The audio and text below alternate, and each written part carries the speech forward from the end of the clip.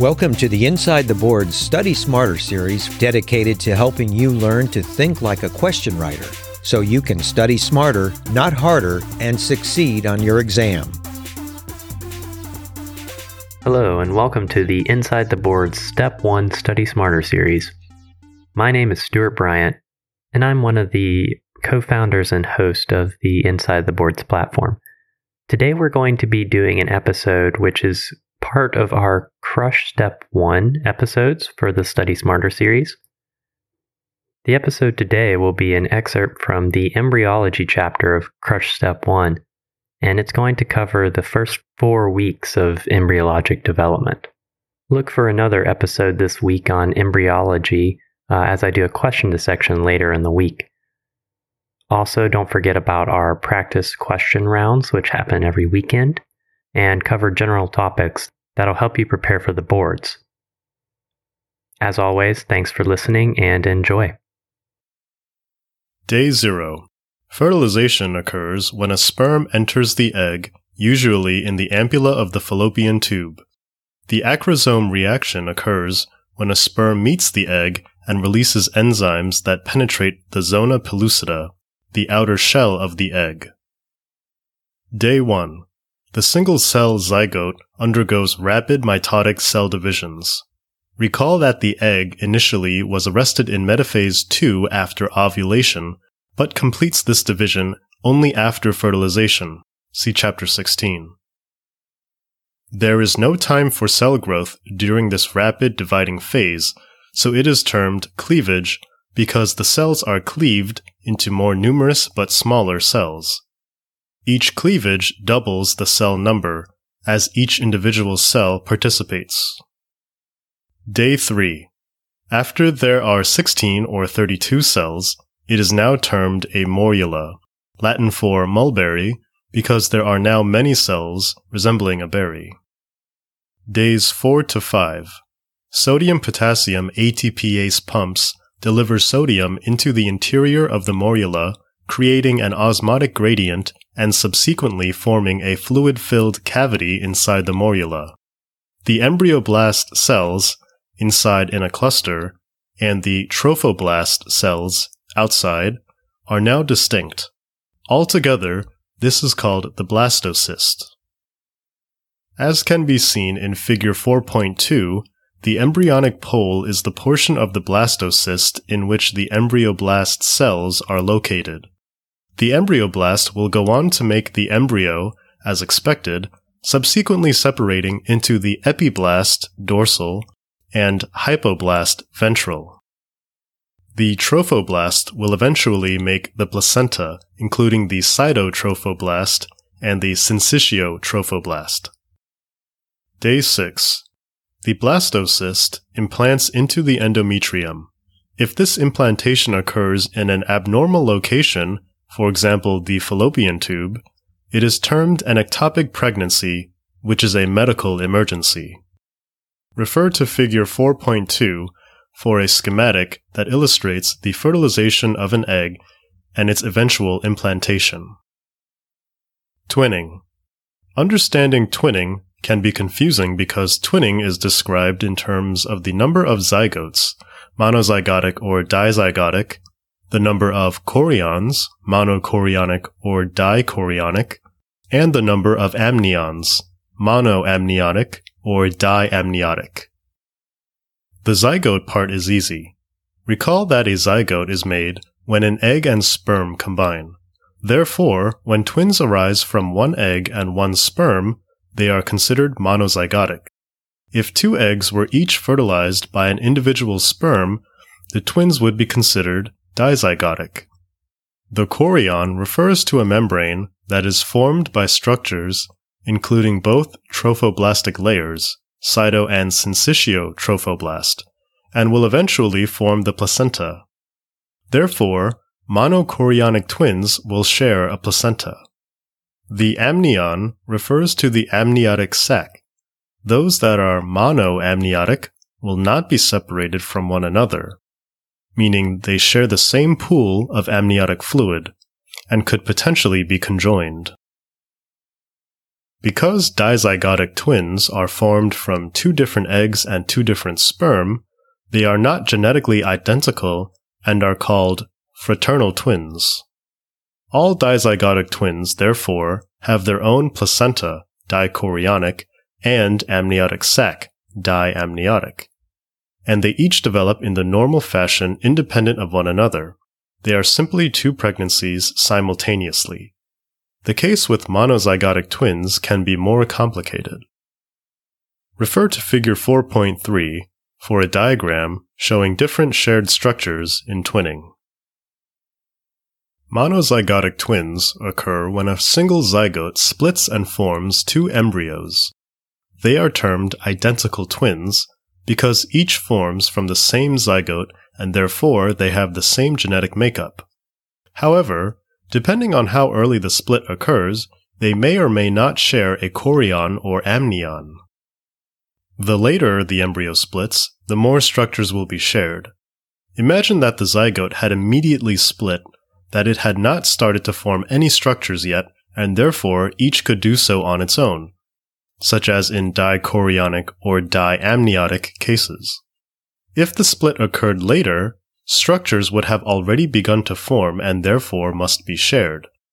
The important landmarks to remember are that the chorion will form at day 3 and the amnion will form at day 8. Splits that occur after these landmarks will share those structures. Remember that all of the following examples are only applicable to monozygotic twins. Dichorionic, diamniotic. The split must have occurred before day 3 to have 2 separate chorions. Because the amnion forms after the chorion, if the twin is dichorionic, it must also be diamniotic. Therefore, these monozygotic twins will not share a placenta, dichorionic, nor will they share the same amniotic fluid sac, diamniotic. Monochorionic, diamniotic.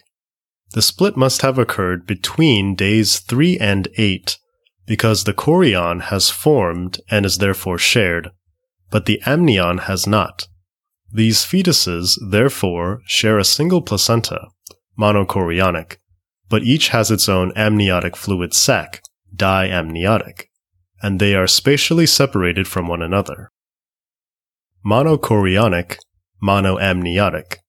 The split must have occurred after day 8 because both structures are shared. Therefore, these fetuses will share a placenta, monochorionic, and amniotic fluid sac, monoamniotic, and will potentially be conjoined if the split was late enough. There is also a phenomenon called twin-twin transfusion syndrome that only occurs in monochorionic monoamniotic twins, in which, because of placental anastomoses, one twin gets proportionally more blood than the other. This leads to a large twin that got most of the blood and a small twin that got less of the blood. It is usually a fatal condition for both twins. The second week, the rule of 2s. The trophoblast, which will give rise to the placenta, has now differentiated into 2 layers, the cytotrophoblast, cellular, and the syncytiotrophoblast, a syncytium in which the cells have fused together. The cytotrophoblast divides through mitotic division and will generate the chorionic villi. This has embryogenic importance because it allows maximal surface area of contact with maternal blood in the placenta. It also has clinical importance because chorionic villus sampling is a method to diagnose chromosomal or genetic disorders in the fetus. The syncytiotrophoblast does not divide through mitotic division. This generates human chorionic gonadotropin, HCG, which is used clinically. The beta subunit, beta-HCG, is the substance that pregnancy tests detect. It is also important in the diagnosis of ectopic pregnancy, see Chapter 16. The embryoblast, which will give rise to the embryo, has now differentiated into 2 layers, the epiblast, dorsal structures, and the hypoblast, ventral structures. Together, the epiblast and hypoblast are known as the bilaminar disc. There are also two cavities now, the amniotic cavity formed from the epiblast cells and the yolk sac formed from the hypoblast cells. Refer to Figure 4.4 for an illustration of the status of the embryo by the beginning of the second week. Lastly, at about day 10, the syncytial trophoblast will begin to secrete HCG. As mentioned previously, beta-HCG is used clinically to detect pregnancy and assess for an ectopic pregnancy as well. Because ovulation occurs 14 days before menses, by the time a patient is supposed to have menses, the pregnancy test should be accurate.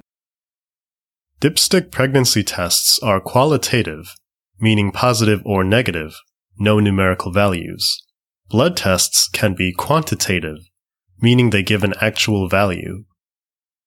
In early pregnancy, the beta-HCG should double every 48 hours. This is used as a benchmark to determine whether an ectopic pregnancy is potentially present.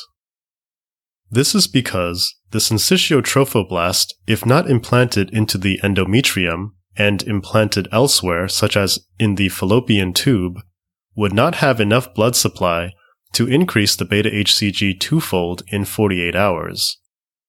This suggests an ectopic pregnancy or other non-viable pregnancy. Please refer to Figure 4.5 for a summary of embryogenesis thus far. The third week, gastrulation and the ectoderm, endoderm, and mesoderm. The third week has the rule of threes, 3 germ layers after gastrulation. Gastrulation is the important step that produces the 3 germ layers, the ectoderm, endoderm, and mesoderm. Understanding the ectoderm, endoderm, and mesoderm, and the organs they produce is helpful in understanding organogenesis and even development.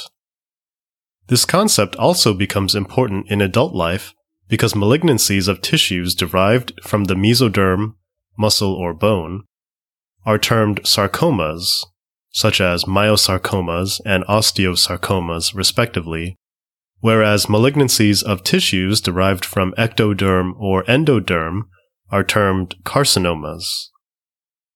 The process of gastrulation begins with the formation of a primitive streak, which is essentially just a midline invagination. Subsequently, the epiblast cells migrate through the primitive streak. The bottommost layer becomes endoderm, the middle layer becomes mesoderm, and the top layer of epiblast cells that did not migrate becomes ectoderm. These 3 germ layers will eventually give rise to various parts of the developing embryo.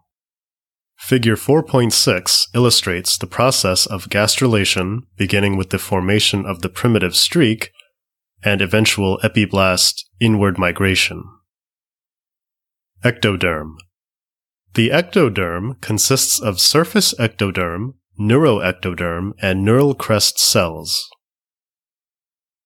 Surface ectoderm makes the surface layer of many organs including the epidermis of the skin, as well as sensory organ structures such as the olfactory epithelium and epithelium of the mouth. It also makes glandular structures, such as the adenohypophysis, which itself is an outpouching of the roof of the mouth known as Rathke pouch, and other glands, including the mammary, sweat, and salivary glands. Neuroectoderm makes neural structures, essentially all central nervous system structures, such as the brain and spinal cord, but also the retina because the retina is neural tissue. Neural crest cells. The neural crest cells create essentially all peripheral nervous system structures. This also includes melanocytes, parafollicular C cells of the thyroid, and chromaffin cells of the adrenal medulla, which become important in melanoma, medullary thyroid carcinoma, and pheochromocytoma respectively. Neural crest cells also play an important role in the formation of conotruncal endocardial cushions, which are essential for the proper development of the heart. Genetic disorders that involve problems in neural crest cell migration are often associated with cardiac abnormalities.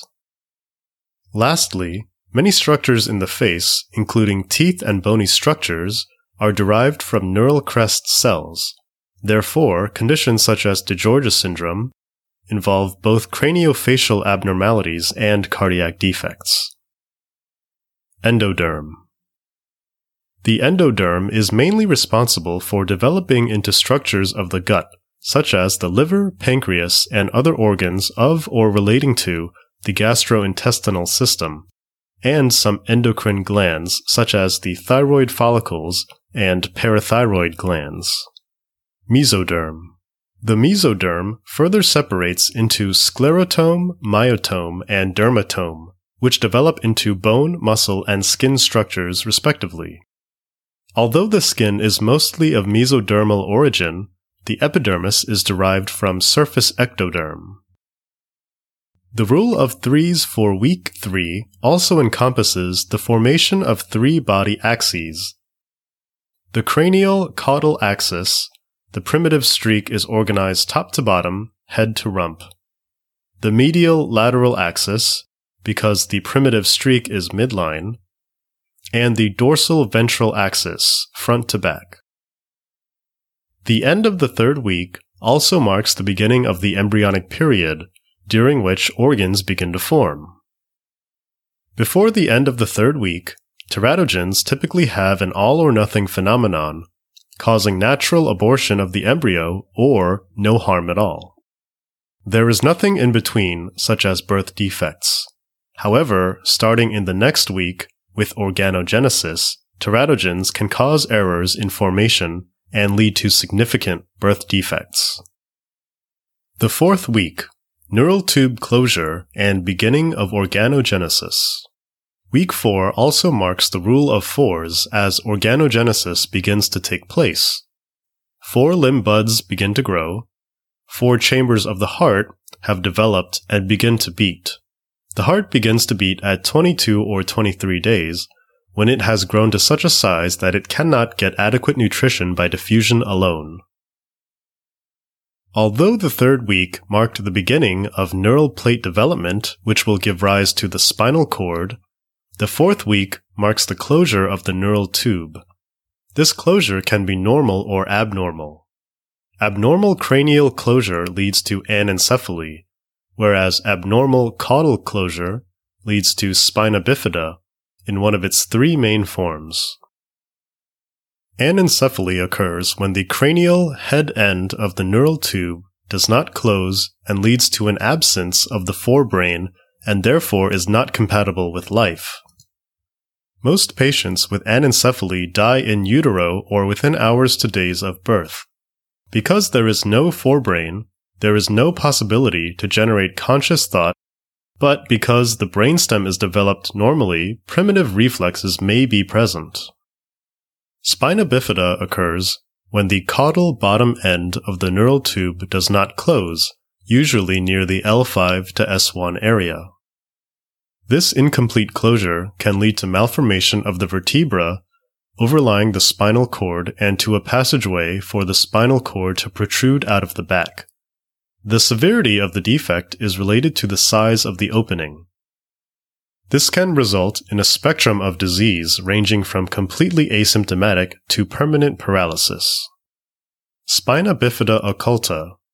This defect usually does not have symptoms or signs because the incomplete closure is so minor that the spinal cord cannot protrude out of the defect.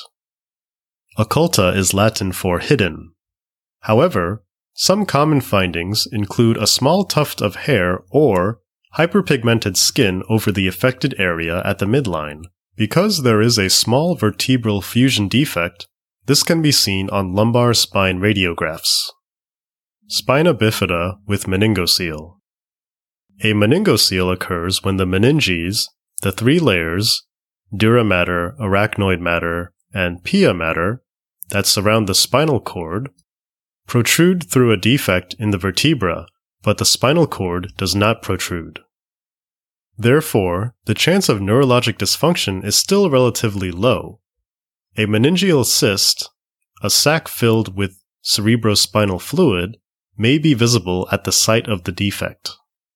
Spina bifida with myelomeningocele. In this severe form, the defect is large enough that the spinal cord and meninges both protrude through the vertebral defect and are damaged. This leads to neurologic problems below the level of the cord damage, typically resulting in paralysis and loss of sensation in the legs. This is associated with other structural neurologic defects such as Dandy-Walker syndrome and Chiari-2 malformations. Refer to Figure 4.7 for illustrations of the different types of spina bifida. Folate deficiency increases the risk for the previously mentioned neural tube closure defects. Because the neural tube closes by the 4th week before many women even know they are pregnant, folate supplementation in women of reproductive age, especially during the prenatal period, is important in preventing both anencephaly and spina bifida. Anencephaly, myelomeningocele, and meningocele, but not spina bifida occulta, can be suspected in utero if high levels of alpha-fetoprotein, fetal albumin, are detected in maternal serum. This laboratory finding makes sense because alpha-fetoprotein will diffuse into the amnion. Polyhydramnios, excess amniotic fluid, may also be present as CSF leaks into the amnion through the defect. All right, that wraps things up. Thanks again for listening to the episode today.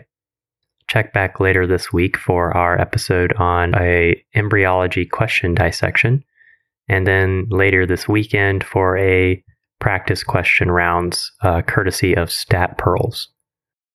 If you haven't, please subscribe and rate the podcast. It's a big help for us.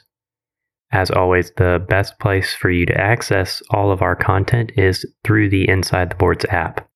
It's available on iOS and Android. It's free to use and includes the podcast. And you can get a subscription and then use the All Audio QBank as well.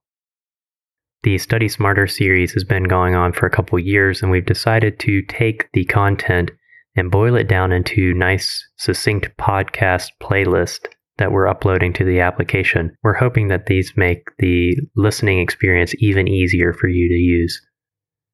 As always, like us on Facebook, and if you have the opportunity, share us with a friend who's studying for the boards, as it may really help them. And as always, happy studying!